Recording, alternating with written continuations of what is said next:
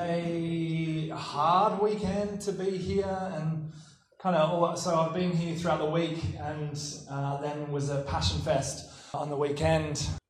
To come into a country and be here in the midst of such atrocity and grieving that happens around that, and kind of being here as a speaker and communicator and poet and trying to speak into that is really difficult. And so pretty much everything I prepared for this trip got thrown out the window, and I've just been trying to kind of hold space and help us to reflect on what has happened and where we're at, and what life can look like from here. In coming to Blueprint tonight, I kind of was like, I don't know what to say, God. And so I turned to the lectionary of all places. Life in the lectionary, because I know that you guys go through the lectionary here, is that right? Yeah. Some people here mostly go through the lectionary, and you've been going through this seasonal guide. And so I thought we would actually begin, and in then picking up the lectionary and going, well, I wonder what the verses are for today. Actually, it was really appropriate. And so I've kind of shaped this, what I want to share today around these lectionary verses, just to reflect on them and what they have to say to us. And then I'll share just one poem at the end, and we'll move into the Lord's Supper. Can we get the verse up there? Can I get someone else to read it that's not me? Do you want to jump up? That would be great. At that time, some Pharisees came to Jesus and said to him, "Leave this place and go somewhere else. Herod wants to kill you." He replied, "Go tell that fox, I will keep on driving out demons and healing people today and tomorrow, and on the third day I will reach my goal. In any case, I must press on today and tomorrow and the next day, for surely no prophet can die outside Jerusalem. Jerusalem, Jerusalem, you who kill the prophets and stone those who sent to you. How often I have longed to gather your children together as a hen gathers her chicks under her wings, and you were not willing. Look, your house is left you desolate. I tell you, you will not see me again until you say, 'Blessed is he who comes in the name of the Lord.'" Thank you. It is the season of Lent, the lead up to the death of Christ. And Lent reminds us that death is real and that it often comes in violent ways. But it also reminds us that Jesus' anecdote to the story of violence in our world is not avoidance, neither is it one of fighting back. His story is one of redemption, of taking what is broken and bringing restoration. So in our passage today, Jesus is making his way down to Jerusalem. And as he goes, he's healing and he's delivering people from demons and he's caring for people and he's doing all the things that Jesus does. He's heading to the seat of power where both kings and priests have their home. And as he walks, some Pharisees come and warn him. "Herod wants you dead," they tell him. And what is Jesus' response to the aggressor? Well, he faces it head on. And he sends Herod the message, "I'm just going to keep doing this. I'm just going to keep on doing these things that I've been doing till the third day. I'm going to do this regardless. I'm going to keep doing this, you fox." What an image, hey? There's an image up here of a fox. In this passage, Jesus uses two symbols that help us to understand. I'm a poet, so I love metaphors. Metaphors, symbols, they help us to understand things that are too hard to understand sometimes. Large things that are things that are too abstract and conceptual to understand. Anyone who's been in workshops with me this week, there's a few people would know about abstract and concrete language that I've been talking about. Jesus uses some concrete language, some imagery, two images to talk about things that are really hard to talk about. Two symbols, two metaphors, two pictures of familiar things for us to understand better what he's getting at. Jesus effectively puts a fox in the hen house. Herod the fox. A fox, those who terrorize chickens, those who kill the chickens, foxes who use chickens for their own consumption. Jesus' farmhouse metaphor speaks to the reality of his day and to the present reality. The foxes that we face in political, social, and economic arenas, those who eat up others, the less powerful. In his day, Herod Antipas, who was the son of Herod the Great, he fits that caricature well, this image well. It's the same Herod who ordered the children of Bethlehem to be killed after the visit of the Magi to his court to tell him that a king of the Jews was to be born.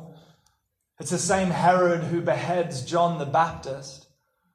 This fox is a powerful and a fearful man who preys on the chickens, who is willing to tear apart the vulnerable. The system is Herod's savvy and manipulative reign, his power-sharing relationship with Rome, the corruption of taxes by the military and by the temple itself, the perpetual wealthy 1% who like things the way they are. This is the problem. Those who consume from their place of power upon the weak and the vulnerable. See, Herod leans on political force and military might. A threat has been perceived, and out of his fear, he turns to violence.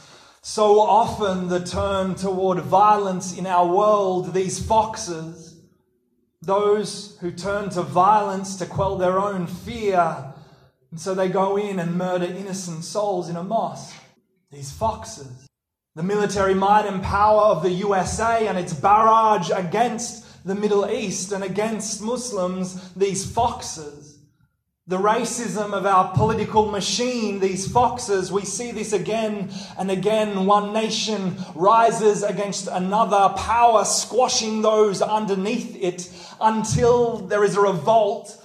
And then it's violence that tries to beget violence, and it's violence on top of violence on top of violence. And this cycle of violence, of foxes, of violence continues in our world, and it's always birthed out of fear. These foxes. And surely there must be another way. Surely there must be another way today. We find a second image that Jesus uses, another symbol that Jesus uses in this passage. Jesus comes to Jerusalem and he looks over the city and he weeps. He laments Jerusalem. He mourns Jerusalem who has rejected him. Jesus' heart is broken. Clearly it is, for we hear him crying out his heartache over Jerusalem, the holy city which had been the seat of God's presence since ancient times. Jerusalem, Jesus' lament is rooted in the fact that Jerusalem has turned her back on his love. Now here's the thing, if we are made in the image of this God who weeps and laments, then God has created these emotions within us that we live with. Our sorrow and our grief over the tragedy of this weekend. God has made us in his image, the God who also feels and suffers and feels the lament and the sorrow. So more than that, what being made in the image of this emotional God means is that there is nothing you can feel that God has not also felt. There is nothing you can feel that our God has not also felt. There is no pain and sorrow that you can feel that our God has not also felt. God is not some static something that doesn't change, something that is not moved. God feels in the depths of God's being the pain and the sorrow. When God looks down over this country, over Christchurch, God feels this sorrow and this pain that we feel. There is nothing that we can feel that God has not. God knows this grief. God knows your grief from this weekend, from whatever is happening in your life. God knows your loneliness, your doubt, your broken, your pain. God has felt it all. And so we see here in this passage, in this time of violence and pain and loss, that Jesus' response is, it's not to rush in and try to solve the problem, as we most often want to do. I was talking at Passion Fest this weekend about the desire for me to just go in and solve the problem for people in our world really is just another white colonialist thing within me that wants to save the world. We don't have the answers to what the Muslim community needs. We don't have the answers to what, I don't have the answers to what the Indigenous people of Australia need, to what African Americans in the USA need, to what Maori people here need. Me as a white fella, male, I do not have the answers. So it's not our place to go in and try to solve the problem. It's our place to listen, to mourn with those who mourn and weep with those who weep, to listen. Jerusalem, Jerusalem. Jesus takes the time to lament, to cry and feel compassion for a city that is broken, for a city that is suffering and violence. Jerusalem, Jerusalem, you who kill the prophets and stone those sent to you, how often I have longed to gather your children together as a hen gathers her chicks under her wings, and yet you are not willing. All he wants to be to them is a mother hen, she who gathers her chicks under her wings to protect them. Jerusalem, Jerusalem, how often I have longed to gather your children together as a hen gathers her chicks under her wings. A mother hen gathering her chicks under her wings. In the face of the atrocity of violence in his day, how did Jesus respond? When he may be tempted to respond with fear, fleeing as the Pharisees recommended, Herod's after you, you better bugger off. Or perhaps respond with fighting as Peter was proved to do again and again. Jesus' response is not one of hatred or animosity. It's not one of fear or polarization. It's not an entrenchment back into the security of our own social groupings. Jesus doesn't react by arming himself or rallying the troops. Instead, Jesus enters into this moment of lament, driven by compassion. Jesus' love for Jerusalem and all her inhabitants means the grief of what it meets. Jesus' love for Jerusalem and all her inhabitants meets the grief of what it means to reject the one whom God has sent. This mother hen image brings for us a reimagining of God. The mother God, feminine God, our mother God, all creatures of our God and Queen. Because you're a good, good mother. Our mother who art in heaven, hallowed be your name. Why do we shy away from this? When we only describe God with the male language of king, of father, do we risk limiting our imagination of who God is? Therefore neglecting this beautiful part of God, Mother God. In this moment, New Zealand needs Mother God. God is described as, in other passages, as a protective mother eagle in Deuteronomy, as a fierce mother bear in Hosea, as a mother giving birth in Isaiah, as a mother breastfeeding her child in Isaiah. Mother God. Can you hit next? I want to listen to, this is an audio thing, a poem called Mother God.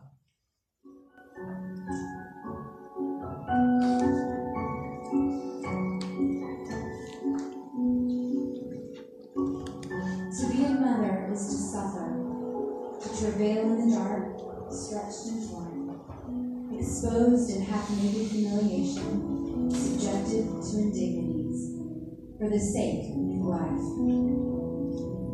To be a mother is to say, this is my body, broken for you. And in the next instant, in response to the created's primal hunger, this is my body, take and eat. To be a mother is to self-empty, to neither slumber nor sleep. So attuned you are to cries in the night, offering the comfort of yourself and assurances of I'm here. To be a mother is to weep over the fighting and exclusions and wounds your children inflict on one another, to long for reconciliation and brotherly love, and when all is said and done, to gather all parties, the offender and offended, into the folds of your embrace, and to whisper in their ears that they are beloved. To be a mother is to be vulnerable, to be misunderstood, railed against, blamed, for the heartaches of the bewildered children who don't know where else to cast the angst they feel over their own existence in this perplexing universe. To be a mother is to hoist onto your hips those on whom your image is imprinted, bearing the burden of their weight, rejoicing in their returned affection, delighting in their wonder, bleeding in the presence of their pain. To be a mother is to be accused of sentimentality one moment and injustice the next. To be a receiver of endless demands, absorber of perpetual complaints, reckoner of bottomless needs. To be a mother is to be an artist, a keeper of memories past, weaver of stories untold, visionary of lives looming ahead. To be a mother is to be the first voice listened to and the first disregarded. To be a mender of broken creations and comforter of the distraught children whose hands brought them. To be a mother is to be a touchstone and a source, bestower of names, influencer of identities, life-giver, life-shaper, empath, healer, and original love.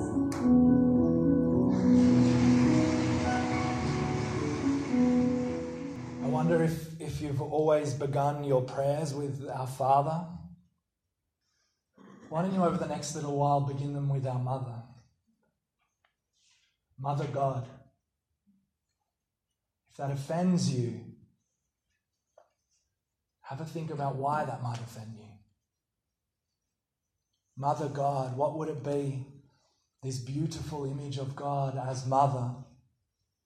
And I don't want you to think of this femininity of God as soft, as in our patriarchal world we might be tempted to do.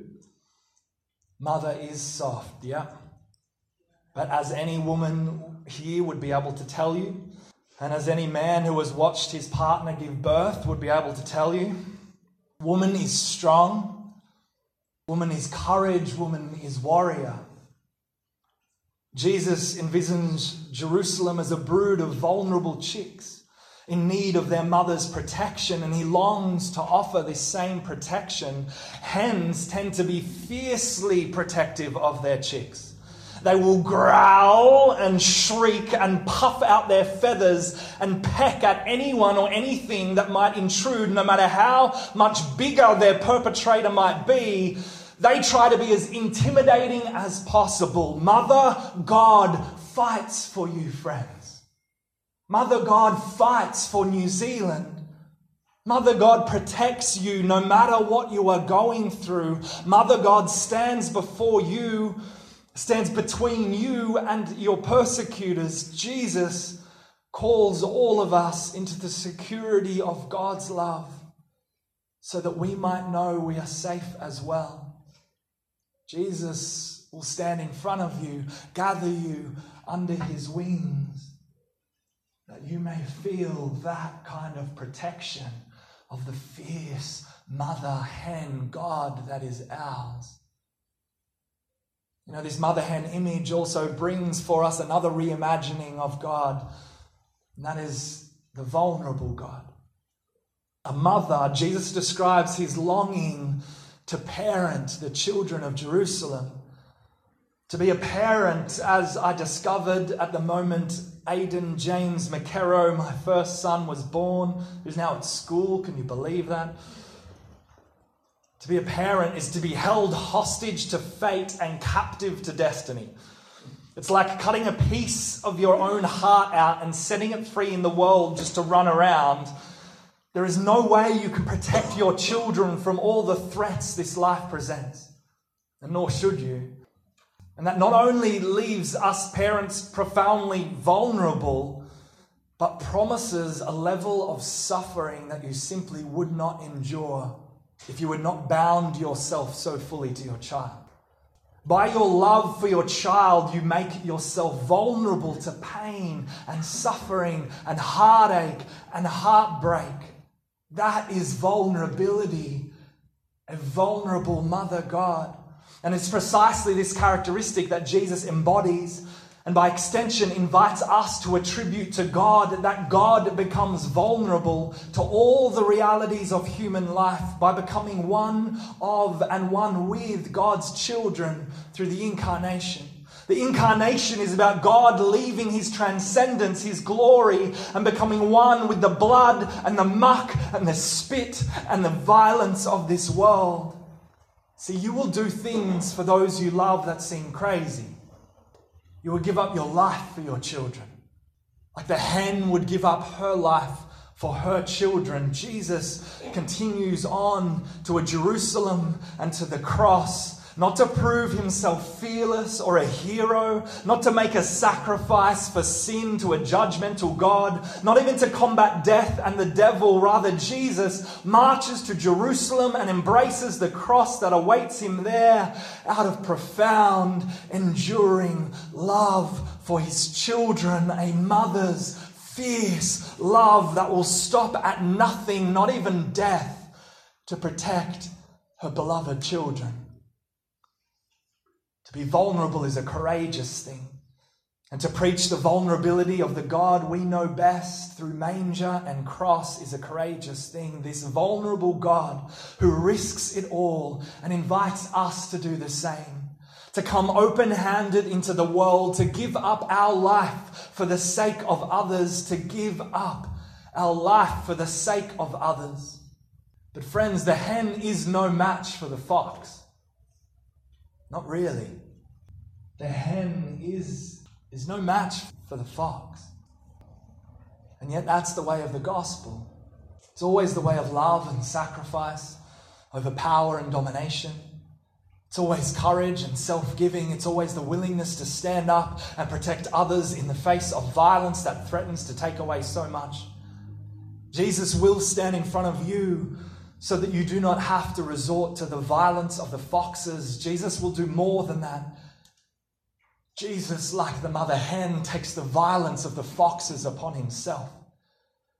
And Jesus' compassion then extends even to his enemies. Forgive them, Father, for they know not what they do. So how are we, in the face of religious differences, cultural upheaval, mass migration, communal crises over affordable housing, violent conflicts, how are we to live?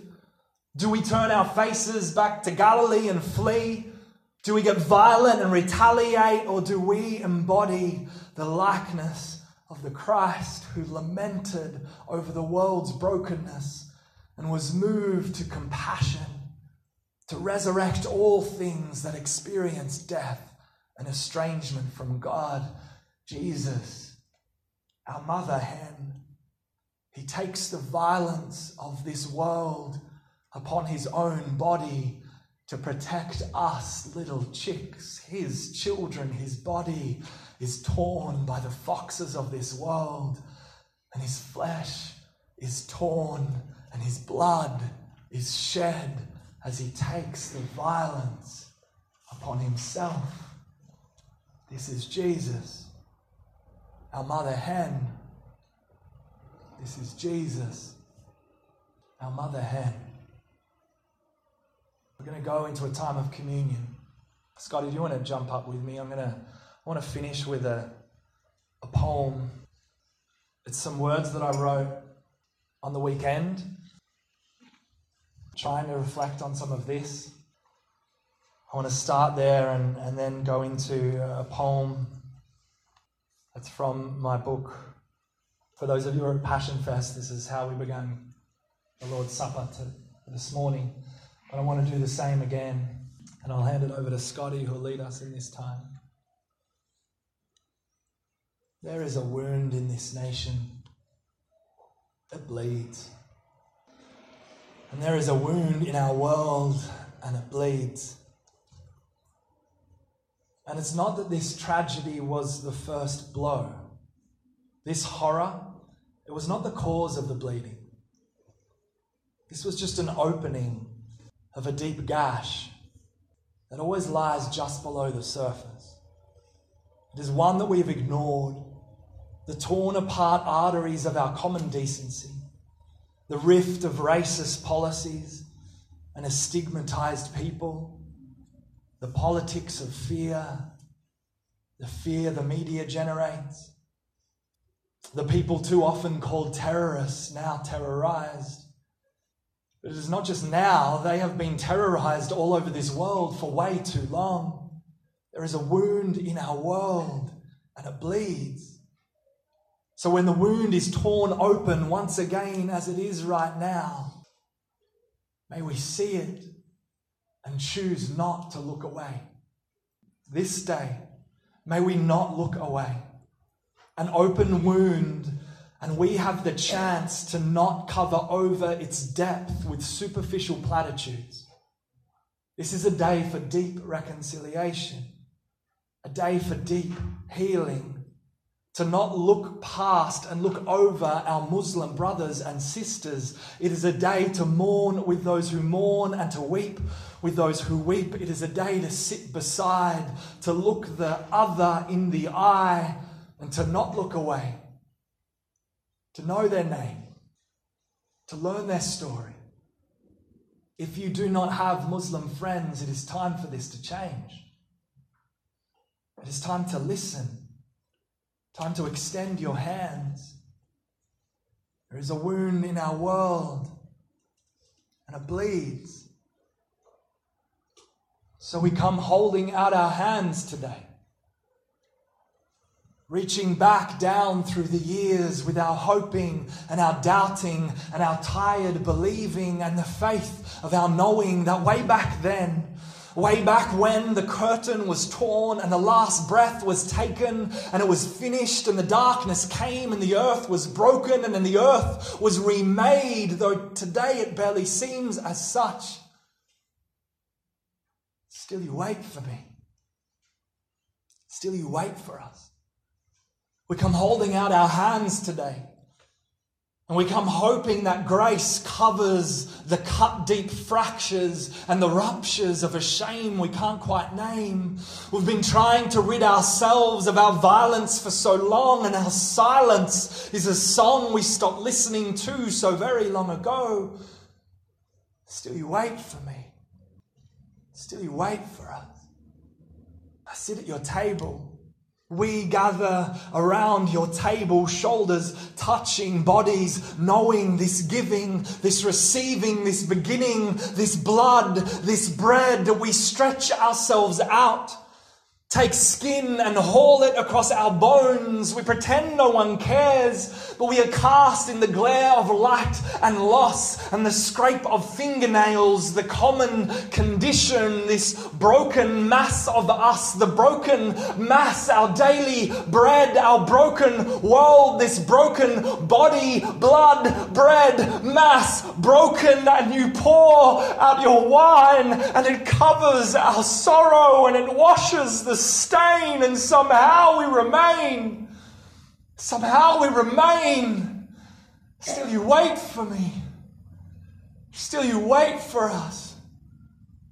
The shit stinks and the sweat drips like drops of blood, and he drinks the wine and they pierce his side and the water flows, and it's not just messy, it is holy. It is not just broken, it is whole. It is not just blood, it is water. It is not just bread, it is body. It is not just human, it is divine. I am not just human, I am divine. Taste the wine, break the bread. The the shit stinks human, sweating blood human, this holy mass, the holy mass of us. We stretch ourselves out over the stench of our common humanity, over our violence, and it tastes like blood and shit and wine and water and bread, our daily bread, our broken bread, this broken mass of us, this holy mass of us, this holy mass we come holding out our hands